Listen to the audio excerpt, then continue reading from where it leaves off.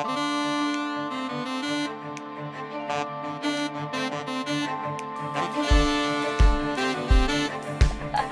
and welcome to the Kingdom Affairs podcast. My name is Abigail Kelly, and today I'm here with Adele Buck. Hi, Adele. Hi. And my computer fan is going, and hopefully it's not too annoying.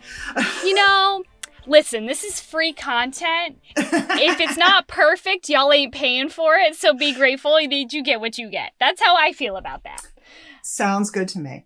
How are you doing today? I'm doing pretty well. It's a Sunday morning, and I'm trying to get my act together for the week, and it is what it is. Well, I'm so desperately don't want to go into Monday tomorrow, so I'm just going to pretend like that's not happening today. I actually have tomorrow off, which I'm desperately grateful for. Oh man, it has been a time in the bookshop, what with all the insane shipping problems we've had. So at the moment, my Monday is going to entail me going into my independent bookstore and finding maybe 2 to 3 dozen boxes waiting for me. Oh dear. And all of its front list. So it is going to be quite something.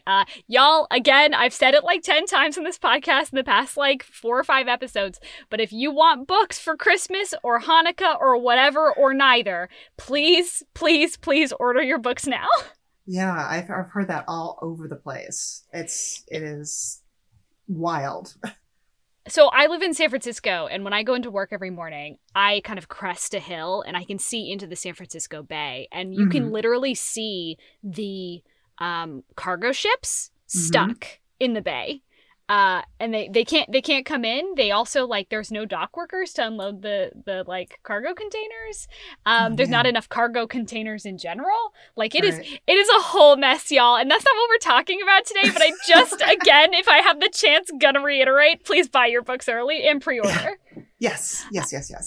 So to get back on to less grim topics, you write the Center Stage series, correct? Yes, I do. And that started, I didn't realize how recently you had released the first book, which is Acting Up. That was in February, right? Yeah, January or February. It's been a very long year already.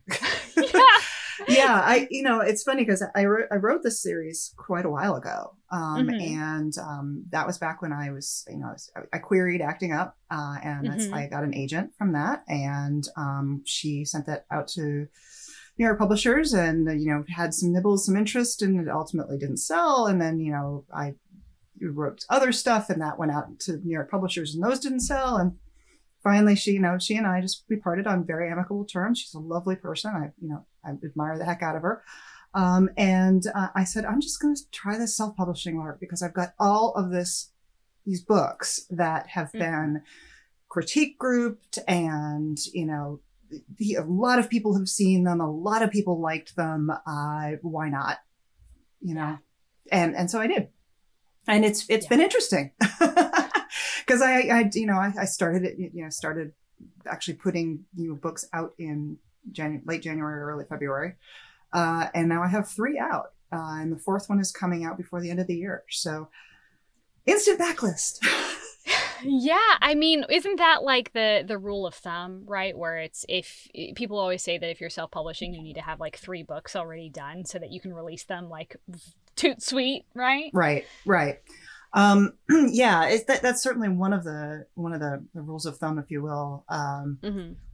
There's so many quote unquote rules in self-publishing, and but things change so fast.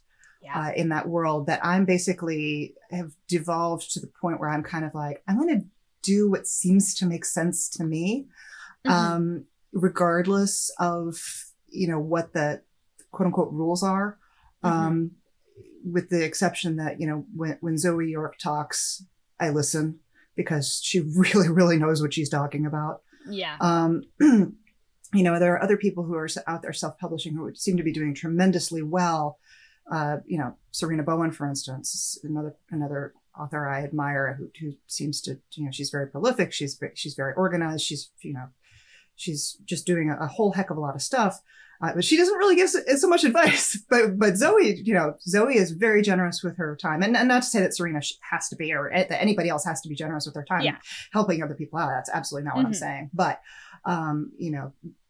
Zoe not only has a lot of experience doing this, but she also seems to watch the market very, very carefully. And so I've always found her to be a very, very helpful person in that world. Yeah, I mean, there are so many people out there who are, like you said, very generous with their time in like helping coach this like wave of self-published authors that we've had, especially during COVID. And because I've said on the podcast before, I'll say it again, this is maybe the worst time in history to be trying to get published. Yeah. Like, no one's taking new clients. Publishers are giving less and less to authors. Marketing is in the toilet. Book production is in the toilet. Like, it is the worst possible time to be trying to get published. It is awful. And so yet many. And yet the publishers are saying that their sales are through the roof. Which. And I can personally attest, my bookstore has had double the amount of sales almost every single day to last year and the year before. That's just amazing. Yeah. And it is egregious that this is the state of things, that like, especially because if you're not in the know, publishers now are also mostly breaking up advances to be 4 different payments, which is like, if you're paid, let's say $10,000 for a book, and that payment is split up over 4 pieces over the course of a year, some of it coming out after publication, when you're not even guaranteed you're ever going to make royalties, because you actually have to pay that money back essentially through royalties to your publisher. Like, it is bad out there. So the wave of self-publishing and indie publishing that we've seen has had so much to do with that. Also the fact that, a lot of people are home, and, a lot of people lost their jobs and all this stuff. It has been not quite a renaissance, I would say, because I think the self-publishing has always kind of been on this trajectory. It's always kind of ramping up. But at the same time, it like hit supernova. During 2019, 2020.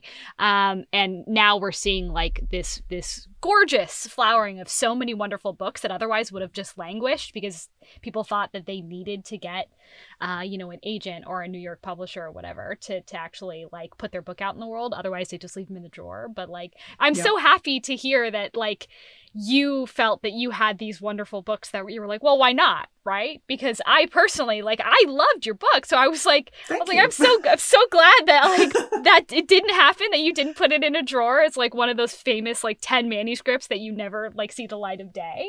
Oh yeah. Well, there's at least one of those. Trust me. I think everyone should have one or two, because you probably weren't great at writing in the beginning, right? Yeah. But, I mean, it's less the writing style, I think, in terms of that, and more how to plot a book, or how to, one of the things that my first manuscript that I ever did, which was basically a modern persuasion take, which is my favorite Jane Austen. So I was sort of like, hey, shoot the moon right from the start. Yeah. The pacing in that particular manuscript is terrible. It's, objectively horrible. But I learned so much writing that book and trying to rewrite it, and then finally crying and trunking it and, moving on. So, people will say, and sometimes, I can be something of a cynic, surprise, surprise. So people will often say things like, even if you trunk it, it's not wasted. And, if you're having a bad day, writing wise, that can feel awfully pandery. But it is actually true, I think, that especially if you are not just flinging yourself at writing, but you're actually being conscious and deliberate about what you're trying to write, how, what you're trying to say, all of that stuff. I like to say that I went to college for writing bad books. And I think you have to have bad books in your arsenal to learn what a good book is. And I think with every pass you learn how to write better a little. Usually it's like when you start out, it's like big leaps, right? Right. You know, you learn in huge leaps and bounds, and then over time it becomes more refined. But you are learning with every single manuscript you write. And it's been a very interesting sort of exercise in self-reflection to look back at like my journey with writing alongside everybody else's and be like, okay, yeah, broadly we all kind of had the same. Yeah. Well, it's funny because there's a reason why Acting Up and subsequent books are basically sort of mostly long category length. Mm-hmm. And that was because I knew I had a pacing problem. Yeah. And I said, I'm going to consciously limit the length of my scenes, and I'm going to try to, and that, propel the book forward much faster. Yeah, I can see that. That is something I noticed, actually. When I was reading Acting Up, I was like, she really has broken these scenes into little bite-sized bits. Mm-hmm. Especially when you break a scene several times into several different sections where you flip back and forth between their perspectives in real time. Like it'll go from one sentence to another. And I found that really like very snappy because it's easy to, I think, do that wrong. But in your books, I felt very much like, oh yeah, this feels like I'm moving very quickly through this, like, really the book takes place, at least most of it takes place over the course of like 2 weeks, really, right? Mostly, like, yeah. It's probably closer to 3, but yeah. The other thing I did with that is I'm very much pretty much a pantser type of writer. I don't usually work from outlines. I have the late great Sir Terry Pratchett had a method of describing it. He called it the journey through.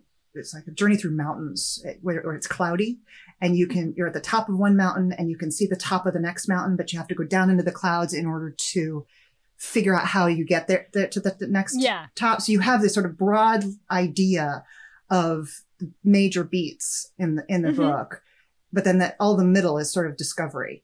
And I really enjoy that personally. I enjoy that moment when, my book surprises me. My brother is really funny because I said something like, yeah, these characters are just all over the place. He's like, you made them up. They're like, you have control. I'm like, you'd think, you would really think, but somehow that's not the case. And so, what I started with, I used to be an actor and a stage manager, and I've read so many books set in the entertainment industry where I kind of go, all right, I've never seen that happen. In terms of how you put a play together, and what the process looks like. And I was like, well, I'm just start the book in the audition room and end it on opening night, and that in and of itself gave me kind of those mountains, and and then it was just a matter of sort of figuring out what was underneath all those clouds. So I'm really curious. I always ask a question of any new guest who comes on the podcast, but I'm going to ask that of you as well. However, I am also so terribly curious about why you decided to set a romance novel in the acting and theater world. But first, I need to ask, how do you feel about romance novels? I love them. I mean, yeah. Does anybody say anything else on this podcast? Well, I think it's a surprisingly layered question, because I feel like a lot of people have a complicated history with romance novels, even those of us that write them. A lot of us have a sort of, I call it the romance denial period, where we begin our romance lives kind of going like, oh, I don't read romance novels. I read fantasy books that, okay, yes, they kiss in it, but it's not like the main thing, I swear. And then we sort of graduate up, or we, unabashedly loved romance novels from the start. But I think how we feel about them is reflected very much in our history and experience with them. Yeah, I actually did have a kind of an interesting arc with them. My first real exposure to adult romance novels, I was probably about 12 years old, and we used to go, my mother and I used to go and visit my grandmother in Indiana for a good week in July. And I'm here to tell you that there's not a lot to do in Indiana in July, and it's hot. And my grandmother had a nice, cool basement, and she had a stack of old Good Housekeeping magazines. Why does this, what does this have to do with romance novels? Well, back in the 80s, they basically had a category romance novel on rough colored paper in the middle of each one of those. And I was a voracious reader from the time I could read. And so I just tore through those because I, was out of reading material or something.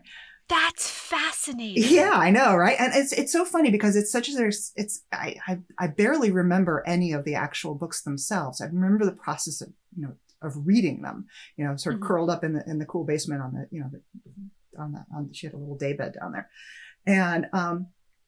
And I was almost convinced myself at one point that I must have imagined it, because I mentioned this to a few other people who are my age, who remember being a kid or a teenager in the 80s. And I put it out on Twitter, and somebody else was like, I said, I wasn't even sure if it was Good Housekeeping or if it was a different women's magazine.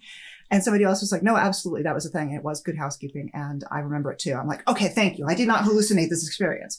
It's not like a Berenstain Bears situation where you just completely made it up. Right. Yeah, exactly.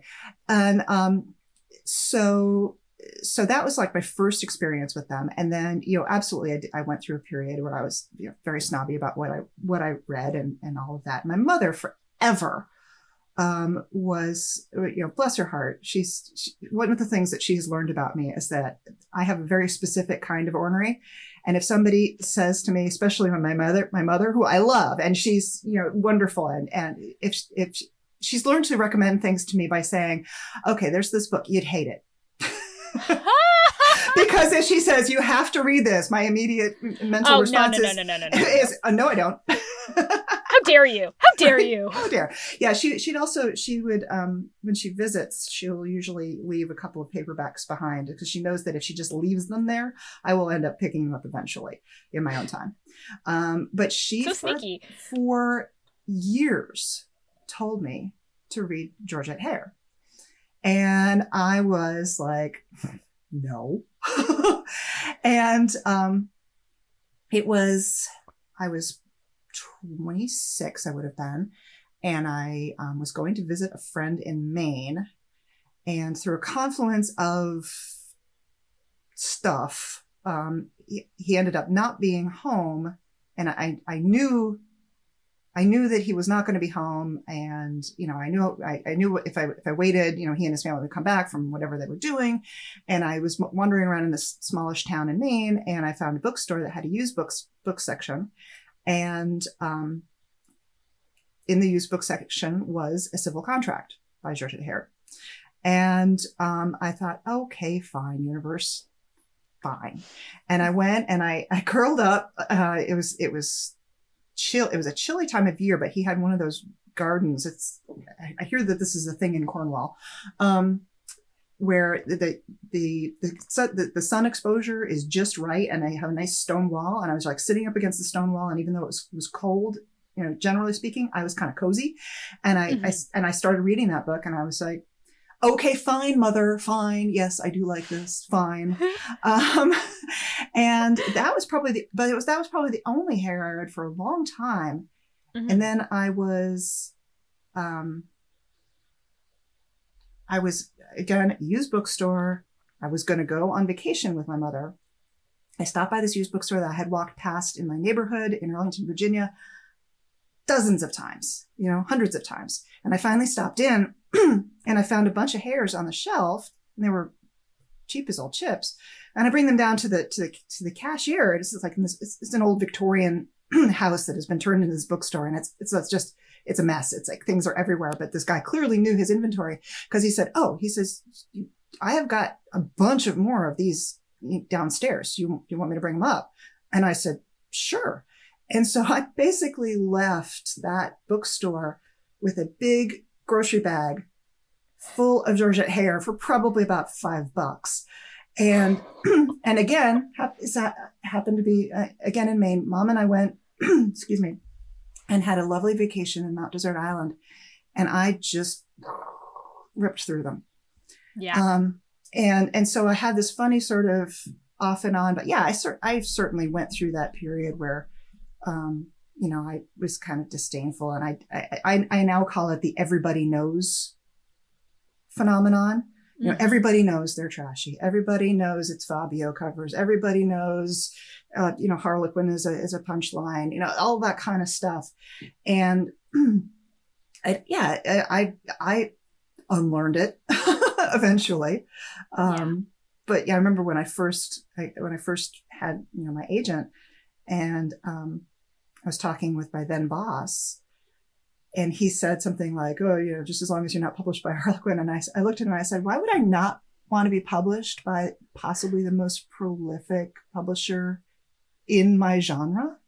That's infuriating. That makes me so angry. Yeah. And he was one of those everybody knows. It's his mom's books, Fabio, blah blah blah blah blah blah blah blah. Whatever. I don't generally get mad at it anymore, just because it's too exhausting to get mad about it. But it's and what's funny is I have learned. I went to a private boarding school for high school, and you'd think that that crowd would be super snobby. And what's funny is that when I went to my last reunion a bunch of years ago, people asked me, getting caught up in this, that, and the other thing, and I intentionally just said very, very sort of proudly, and not apologizing, not shrinking, not anything. Yeah, I've been writing romance novels, and I got zero flack from anybody. And in fact, I learned that one of my classmates was a lawyer who was representing some of the authors from I think it was the Alora's Cave lawsuit. Oh. And I was like, seriously? Carlos, that is so cool. Let's dish. Right? Yeah, you couldn't dish because, because lawyer, confidentiality. But yeah, it was really kind of, so I've learned that if I just sort of very matter of factly say it and I don't sort of implicitly apologize with my demeanor or whatever, people roll with it mostly. Yeah, I've experienced mostly the same thing. I've been known for a very long time in my bookshop amongst my fellow booksellers that I tolerate no flack towards romance. There was a time when I first started working at the bookstore. One of my dear friends and manager, Kat, we've talked about this on the podcast, so I'm not bad mouthing her, except I would if she was listening. But she at one point was selling a I think it was some sort of YA to this teenage girl. And we were both at the counter together. I was ringing somebody else up, and she goes, "Oh, I'm glad you picked this one. I mean, it's got a lot of romance in it, but the rest is really good." Oh. And I turned towards her so fast, my neck cracked. I was like, "Excuse me?" So cool. So that your manager was bad mouthing the romance in this book, and she made it. It was wild to me because she made it sound. This is a woman, Kat, who loves herself she is on the Katie Roberts end of the romance spectrum. She likes it nasty. She likes it hardcore. She likes it hardcore, and I love that for her. I'm a little bit less. I like a sort of middling heat zone, but I couldn't understand why she of all people would be I don't know, shame sort of lightly this teenage girl for picking a book that had a romance heavy plot. I was like, what? You can't do that. I remember what it was like to have people shame me for reading romance at that age. Don't do that.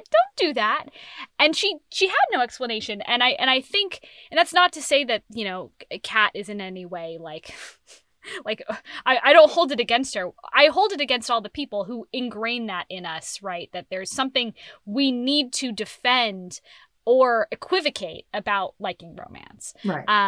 There's this idea that like if you like it, you need to qualify it with like, oh, I just like beach reads, or I just like light stuff. I like trash. Ooh, that just it makes. I'm just like, no, just say that you like it and be okay with that. It's okay. I promise. I promise. Yeah, exactly. It is aggravating. And it is very ingrained, and there's bunches of reasons for it, most of them beginning with patriarch. But some of it is also what I call the misery equals quality theory of literature. Oh God, yeah. And basically if the characters are not suffering, then it is no good. And I don't buy it. No. You can trust me. Joy is possible.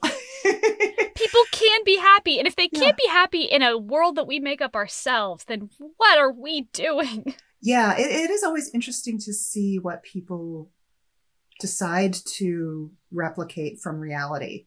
I was actually listening to the book they were very popular a while ago. The Natural History of Dragons, I think it is. Yes. And I just couldn't get into it because I was like, if you're going to create a fantasy world and you're going to consciously recreate colonialism and misogyny that's baked into your culture. Yeah. Why?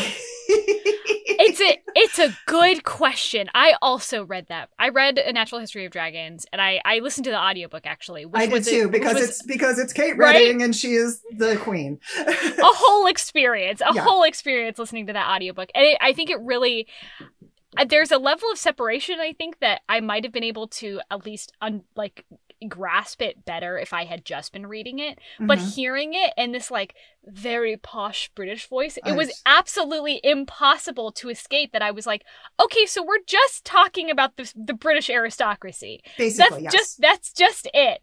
Yeah. I don't care about that. I love the idea of this, but I can't get on board with this. Yeah, I actually never finished the book because I was just starting to get angry. And I've met Kate Reading. She is an absolutely delightful human being. Such a sweetheart. And her husband, Michael, is also just wonderful, wonderful, wonderful. And she elevates everything that she reads. But there are certain things that I just won't go there for anybody.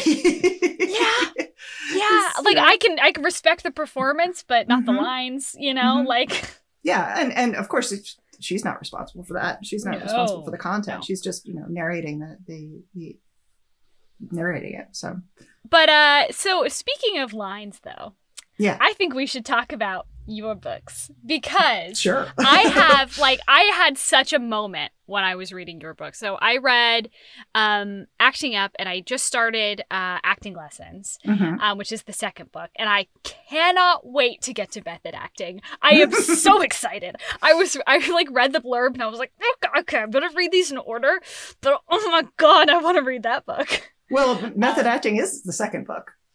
Oh, is Method Acting the second book? I thought. Yeah. Oh, then I got it wrong. That's cool. I'll just jump to that then. Yeah. Well, it's funny because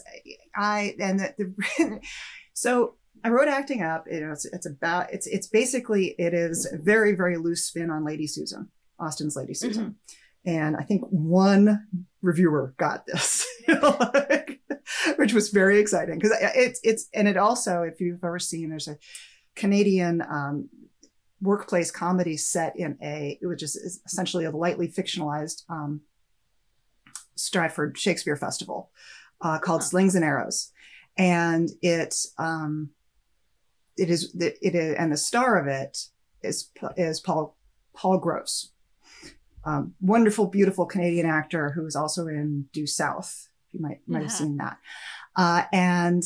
So that's why Paul is called Paul, because I was sort of riffing off of Lady Susan, but Mainwaring, however you pronounce it, the British pronounce it Mannering, never has a first name. So I had to make one up. And so because I was basing Paul's character on the character of Jeffrey, played by Paul Gross, I was just like, okay, he's going to be Paul. So anyway, so that book and that the reason why there is a correspondence between an email correspondence between Susan and her actress frenemy Alicia is because Lady Susan is an epistolary novel. And so that was basically initially conceived as just sort of a nod back to the source material. And so when I was writing that book, I was very involved with the Miss Fisher Mysteries fandom. And still going, a Slack instance where I would almost sort of perform my books as I was writing them. I'd finish a scene and, before I even edited it, I'd just upload it to Slack and people would be like, oh, new snippet. And they go and read and we chat about it. And so I finished the book. And, kind of oftentimes when I get to the end of a book, it's like, I'll be chugging away, maybe 1,000 words a day or whatever. And then all of a sudden the end is in sight and I will pump out 5,000 words and then feel like I have flu. Yeah. You get that end of book hangover. Uh-huh. Yeah, exactly. And so I went and I finished the first draft and I took a nap and then woke up, picked up my laptop, got back into the Slack instance. And my friend Rosemary said, I think Alicia is up to something. And I had always initially conceived that Freddie and James, who sort of start having their love story in the background of acting up, they were going to be book 2. Of course they were going to be book 2. And all of a sudden it was like, no, I've got to figure out what Alicia was doing down in Washington, D.C. At the Folger. Because I was like, I had her, an actress in her middle 30s playing the nurse in Romeo and Juliet, which is actually an age appropriate casting for that role because it's very clear in the text of Romeo and Juliet that the nurse was a wet nurse. Mm. So, when they're always casting these 60-year-old actresses, it's like, how was she lactating at 50? Make it make sense. Sus. Yeah. So I was like, I started writing Alicia's story and, that one was just writing that book just took me on a ride because she was a bit of a cipher to me, even myself in the beginning, because actually in the first draft of Acting Up, her emails back to Susan, she was something of a cipher. I hadn't even really thought much about her. She's a little aloof. I was like trying to get a read on her because I was like, I have a feeling that we're going to get this. I read Acting Up before I had even looked at what the next books were. Mm-hmm. And I was looking at it and I was like, I was reading her emails and I was like, I can't tell if she knows that Susan, who is the antagonist in the book and the person she's corresponding with, if she knows that she's a horrible human being, or if because we get these snippets of little insights where she's like, I don't think you're correct there, Susan, but you know what? You probably know what's going on. I could never, you're so talented and beautiful and wonderful. I'm sure things are just as you say out there. And I'm like, are you being, I can't tell. She's 100% messing with her. Oh, God, I love that. Love that. She knows Susan better than a lot of other people because they're always up for the same roles. And, they've had this kind of frenemy, kind of hold your friends close and your enemies closer kind of relationship for years now. And she is one of the people on the planet who 100% knows that Susan is an unreliable narrator. Mm-hmm. And so, and I'm not really spoiling anything because it's pretty much in the very beginning of method acting. She gets yet another email from Susan and she's just like, whatever. Whatever, man. Yeah, do whatever. Yeah, yeah, sure. Yeah, because at the end of Acting Up, Paul makes it plain that the show's getting a New York run, and Susan's not going to be staying with the cast because he's had it with her, and Susan sort of spins this to Alicia as, oh, I'm moving on. I'm going to be doing something different and yada, yada, yada. And Alicia's like, sure you are. Mm-hmm. Have fun with that, buddy. Have fun with that. I'm sure you'll do great. Yeah, exactly. So that's so cool. I'm so interested in, I want to hear why you decided to set these books in like such a like I know why intellectually why you decided to do the theater, because like of course the theater is like everyone sleeping with each other. It's so sloppy. It's like close quarters, high drama. But at the same time, I feel like we don't get a lot of these books. So I'm really interested in why you decided to do like a whole series based on the theater. Couple reasons. One is a world I knew, and I knew it very well from the inside. I was an actress from the age of 10 to about 21. And like I said, a lot of people write books about actors, and it's kind of very uncanny valley. It's like, okay, this sort of looks like what a rehearsal looks like, except that it doesn't really look like that. And so, but, you know, you mentioned that there's not a lot of books set in this world. Well, funnily enough, about 50% of the publishers that we took Acting Up out to said theater books don't sell. Okay. And I wanted to say, have you met Lucy Parker? Or like it's so wild to me, because the more I was thinking about this, the more I was like, I could absolutely tell that you knew what you were talking about. I was also in the theater. Interesting anecdote. I went to acting school for a while, and I had the same acting coach as Taylor Lautner. I don't know what that means other than what it is. Sorry. And then I went to art school for illustration, but like a quarter of the students in my art school were theater/MPT kids, which is motion pictures and television. And the school-wide, except for in MPT and theater, school-wide, the motto was, amongst all the freshmen, all of the upper level students would say, never date an actor. Yeah. I can see that. Yeah, I mean, my own personal experiences can attest, don't do it. But when I was reading it, not only could I really understand that, like, okay, you know how blocking works, you know how setting up the set goes, you know how this is, you know how like finicky the people who are setting up the lighting goes, lighting techs and all this stuff, like all of it, and I was so tickled by that. And I know so many people who love romance were themselves in theater. So this idea that like we're getting a faithful representation that's not cringy in the extreme, that people wouldn't want to read that. Like, I find that so baffling. I just... it's not all movie stars. The other thing I wanted to show, specifically in Acting Up, was I wanted to write a theater romance that didn't star actors, where the two main characters were not actors. Of course, the rest of them are all, at least one of the couple is actually only one side of the couple is an actor in the subsequent books. But I had, I wanted to show that behind the scenes thing, because there's so many people who work in the industry who are not actors. And it sounds self-evident when you say it. It's like, of course there's other, and that's one of the things I made Susan into a bit of a caricature, because she's very dismissive of everything that isn't acting.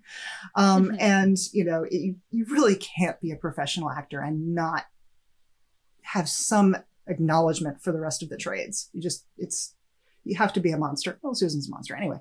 But, having Kath and Paul be respectively a stage manager and a director, and to be able to show that kind of behind the scenes nuts and bolts, this is how the sausage gets made underneath their love story.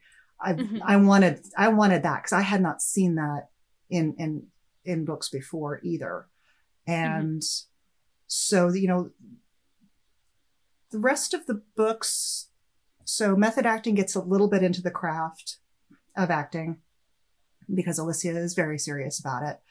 And then in acting lessons, James is, he's an actor and he's actually getting his big break in a television show.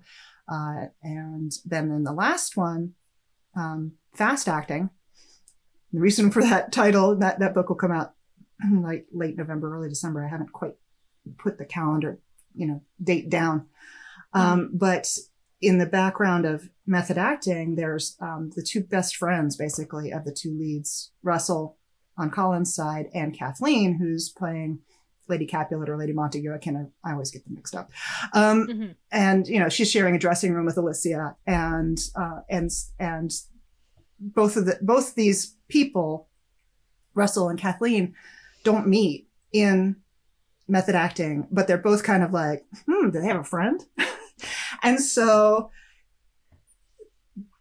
fast acting is the wedding of Colin and Alicia, destination wedding on Maryland's Eastern Shore, where, everybody gets thrown together and these two finally meet.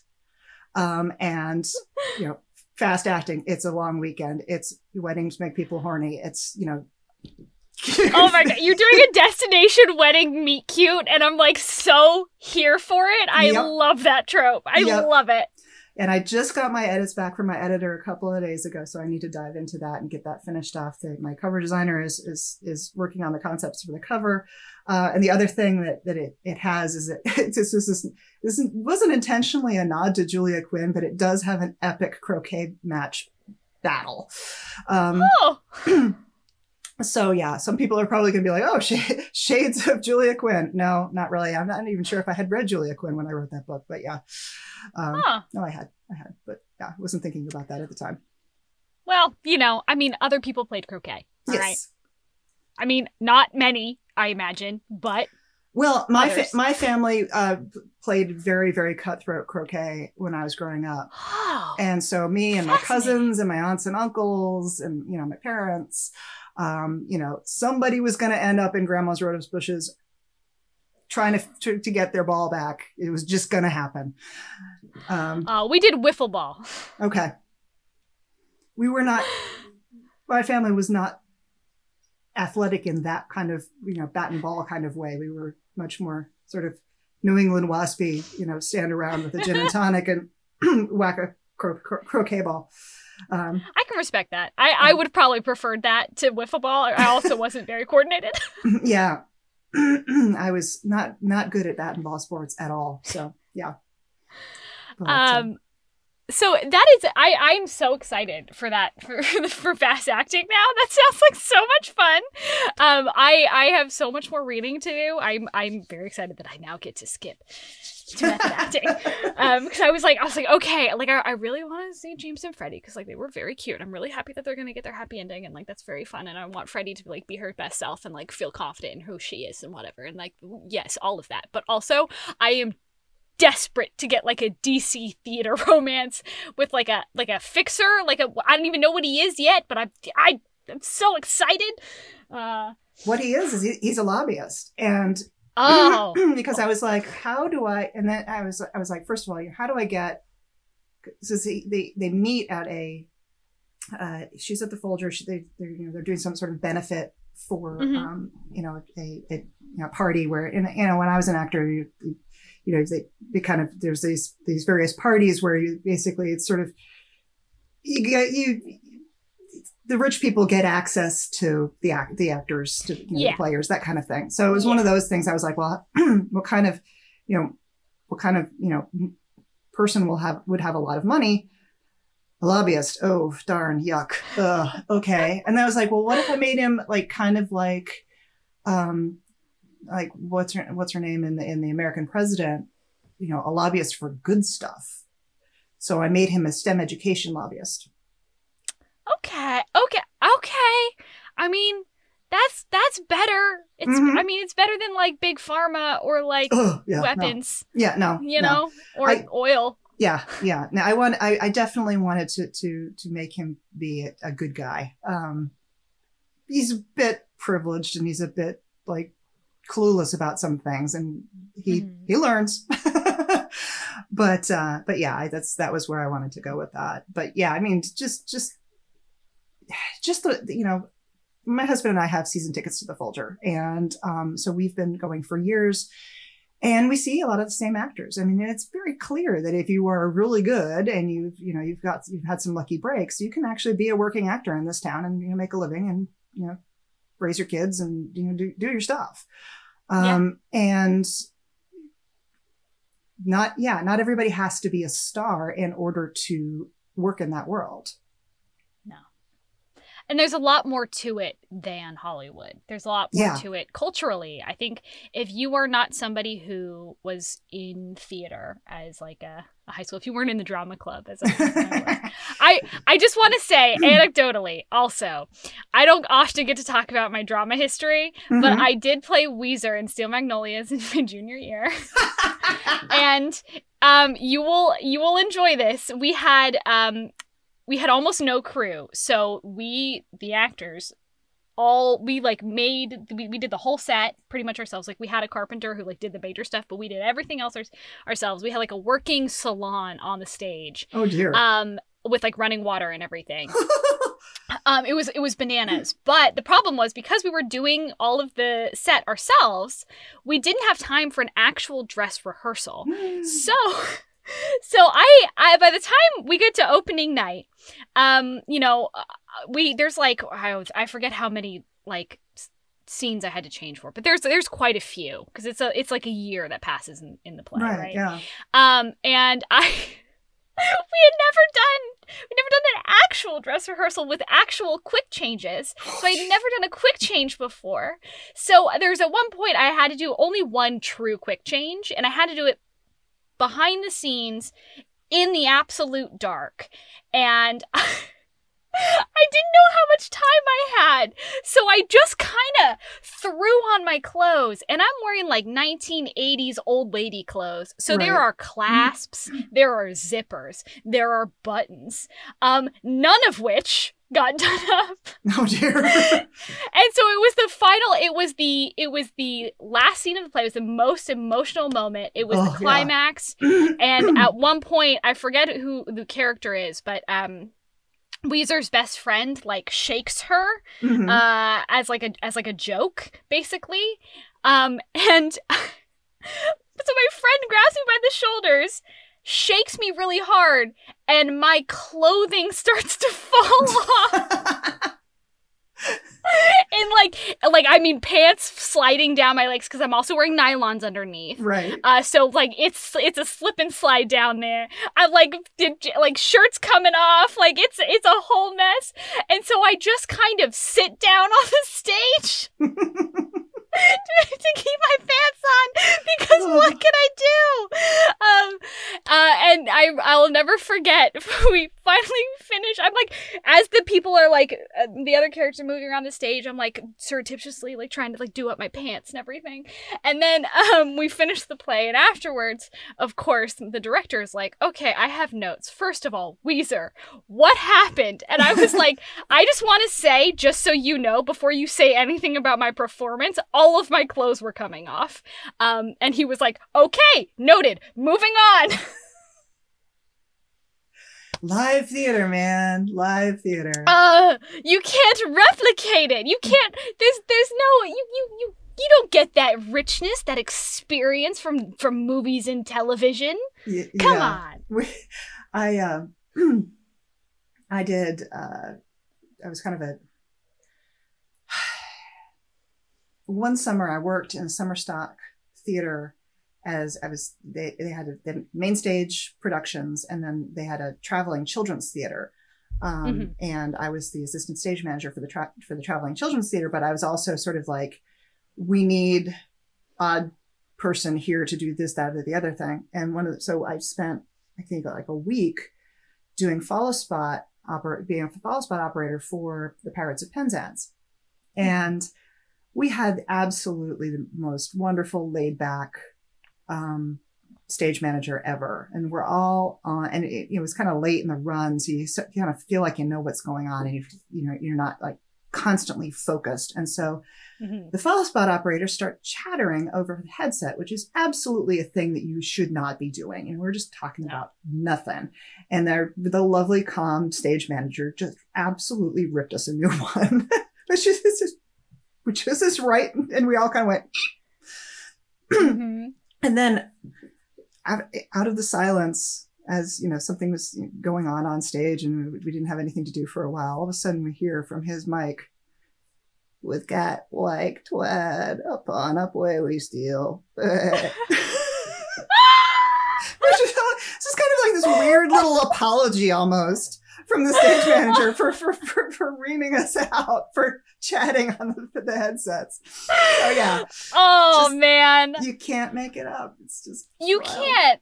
And that's why it's necessary for people who actually were in theater to be writing these romances set in the theater, because you can't make that up. Like you were saying earlier, it's really easy to get that uncanny valley feeling from people who just like think they know what the theater is, even though they like don't actually. No, it's like getting absolutely screamed at by a stage manager. Yep. It's like sleepless nights where like you take a nap in the theater chairs. Oh my God. Yeah. Making out in the dressing room. It's like stumbling across somebody naked backstage. Like yeah, in that particular theater too, we had a 24-hour changeover period between shows where basically, you know, we were up until 4 a.m, you know, hanging lights and doing stuff. And so that particular theater didn't have a catwalk. So we had 2 big scaffolds and 2 A-frame ladders on wheels. And I am legitimately terrified of heights. So I was like, I will be on the ground pushing these things around. And then I, you know, over time, I started like, if somebody dropped a piece of the lighting design, which was on foam core, and would come fluttering down inevitably, I started to like saying to myself, I'm going to try to train myself out of this. And I would, you know, put the thing between my teeth. I'd scramble up the scaffold or the ladder or whatever, give it back, you know, scramble back down. And then one night I'm watching, you know, we're all moving stuff around, and that one of those scaffolds hit a divot in the stage and it went down and it took out one of the A-frame ladders. And so the head lighting technician actually managed to like wrap his arms around a pipe as it went down, because he was on the scaffold. Another dude went all the way to the ground, only sprained his wrist. I mean, these things were really tall. Okay. And I, you know, the guy on the A-frame was also fine as well. And so I was like pushing my scaffold over to the head lighting tech to, you know, so he could get down. Yeah, rescue him. Yeah. And from then on, I was like, you know, this fear of heights thing is totally legit. Yeah, I think there's good reason, actually. Yeah. Actually, I don't think we're supposed to be up there. No. Humans' feet on ground. No, thank you. Yeah. And then, you know, a few years later, I'm in theater school. I went to Syracuse University for theater, and we had to take, you know, all actors had to take classes on set design or not design, but creation, set and costume creation, that kind of thing. And I was up on the Syracuse University's main stage on the catwalk and had to outrig a light, which was very, very heavy. And I had with me a freshman, and I think I was a sophomore at the time. And, you know, I was sweating buckets, even though I was on a fairly safe catwalk with railings and all that kind of stuff that, you know, doesn't matter. My amygdala is going, no, you're going to die. Right? Yeah. And so, but I also kind of felt like I had to be brave for this other student because she was younger and she was clearly freaking out. And so we got the light hung, and we get down, and she's like, wow, you are just cool as a cucumber. I said, well, I've got you fooled then. Yeah, no, I'm so like, it's nothing to me at all. And then like you're turned away and you're like breathing into a paper bag. No, I confess that I was legitimately terrified up there. Yeah. But yeah. Oh man. Yeah. I wouldn't have been able to do that. I don't consciously, I'm not scared of heights, but my body is scared of heights. Like I do that thing where like I'm fine, but the moment my body sees a height or like a railing or anything like that, everything in me locks and I cannot move. Yeah, my husband has zero fear of heights, and we had some painting done recently, and he had to go. We've got a townhouse that the foyer of which is basically 2 stories tall, and we've got some windows that had to be shut because the painters had left them open a little bit to dry. So he's up on a ladder, and I'm holding the ladder for him. And I've learned that this is actually a thing. When I get really afraid of falling, the soles of my feet prickle. And apparently this is something called mirror neurons, that, basically my neurons are reproducing the feeling of what it's like to slip. And helpful body. Thank you. Yeah. Right. And I'm there, I'm pulling the ladder, and I got eyes tight shut. I'm like, let me know when you're going to come down. And of course these are old windows and they're sticking, and he's cursing, and can't get the windows up. And I'm just like, please let it work. Please let it work. Please let it work. Just come down. Don't fall. Please, I love you so much. This is the worst thing ever. Please. Yes, exactly. I can't even watch him on a ladder. So that tells you exactly how afraid of heights I am. Very. God, I'm scared of heights talking about it right now. Like I'm thinking about it, and I don't like it. So you know what? We're gonna close out this podcast because I'm gonna pretend like we didn't have this part of the conversation. That's fine. All right, Adele, what are your pluggables today? My pluggables. Okay, so we've talked extensively about the Center Stage series, which again, the 4th book will be out in a couple 3 months. And one of the things that I'm working on currently, which I'm really, really, really excited about, is there was an anthology call, and I started writing it for the anthology, but I'm actually going to publish it on my own. And who knows when it's going to come out. It'll come out pretty shortly, but it's not part of a series or anything like that. It's a novella. And the idea that came to me as the nut for the novella is, what if it was the movie The Wedding Date, with Deborah Messing and Dermot Mulroney, where she's the sister of the bride and she has to hire an escort because her ex is going to be at her sister's wedding. What if it was that? But what if it was the mother of the bride?